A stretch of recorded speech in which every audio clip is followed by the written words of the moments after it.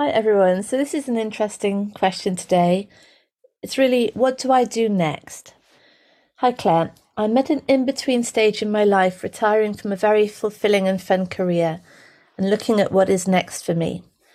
I feel I'm in a place where I'd like to make some kind of contribution to this world of chaos that seems to be ramping up, yet I'm hesitant to jump into trying to fix the world out there that is just made of my projections.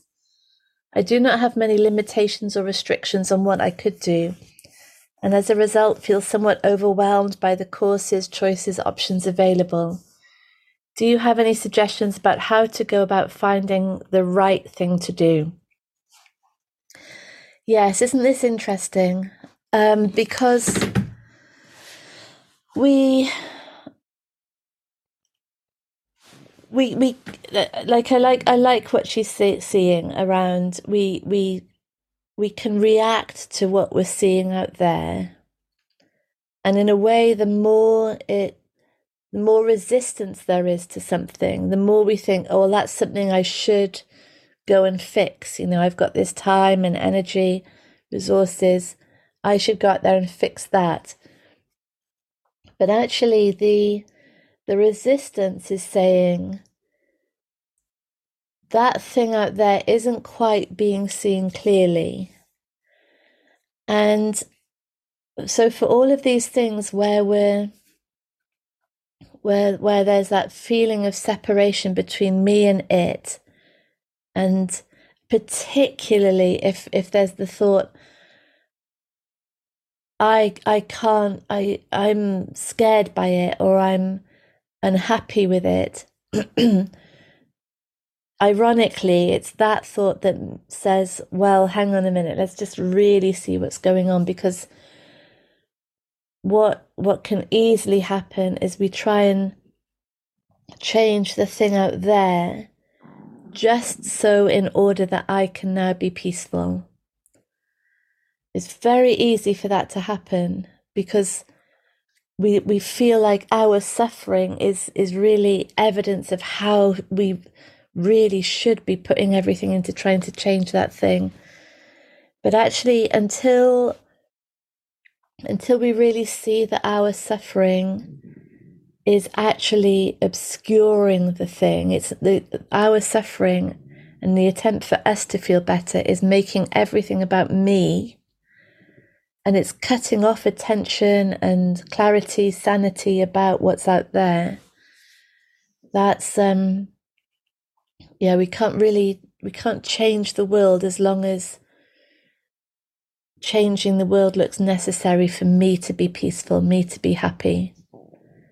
It's only about us. And it's hard to see, but it's very logical, that, I think, isn't it?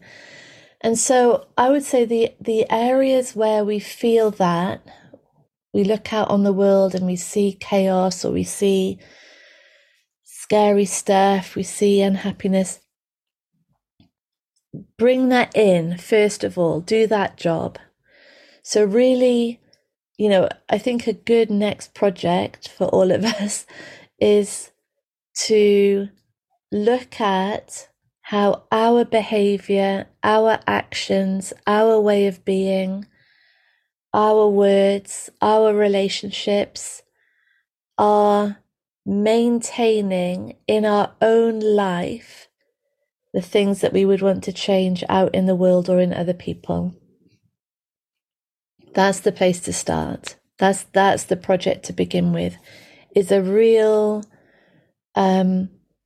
accountability project here of so say we look out on the world and we see chaos and we want to make everything less chaotic out there. Let's begin here. So what is the chaos we're seeing out there? What is it? Is it conflict? Is it confusion? Is it people feeling limited, feeling stuck, feeling trapped? Whatever it is, bring it in here first of all and see all those areas, how they're true for me to begin with. So that's the first thing. And then the second thing I would say is our purpose comes from within. And there was a blog post recently on this, of using the example of Michelangelo finding the statue within the block of stone, and Rumi saying, lovers don't find each other, they're in each other all along. Our purpose is in us. And first of all, it needs for the purpose to be revealed, it needs that inner look, really, that it needs the sanity of ending that confusion about where experience comes from and what we really are, what the world really is. So we get sane. And then in that sanity, we, as I see it now more and more, we really spend time in the areas of our life that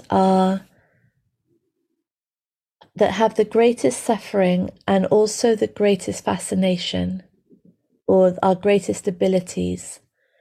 Because, and this is what we do on the Reset course, our small group, we're looking at superpowers, because we see where there is tremendous momentum, tremendous passion or fascination, and yet there's also this block.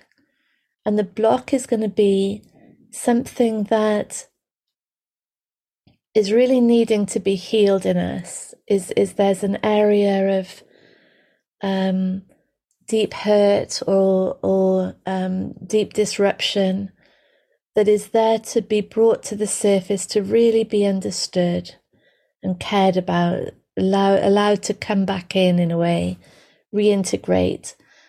And I think it's amazing how when we really hang out in our areas of greatest lack, greatest suffering, greatest resistance, that are just not going away, they're there in our faces every day, and there's this thing about them, like there's something in this area that is we're really great at, we're amazing at. People say it to us. We might have qualifications in this area. We might really be fascinated by it, and yet there's something blocking it for us. That, I think, is like a well, like that's a treasure chest of freedom, and a treasure chest of freedom that unleashes our deepest inner passion. Yeah, that's where I'd go on what's the next thing to do. Always, it's coming from within. It's not out there ever. Yeah. So thank you. Great question. Lots of love. Bye.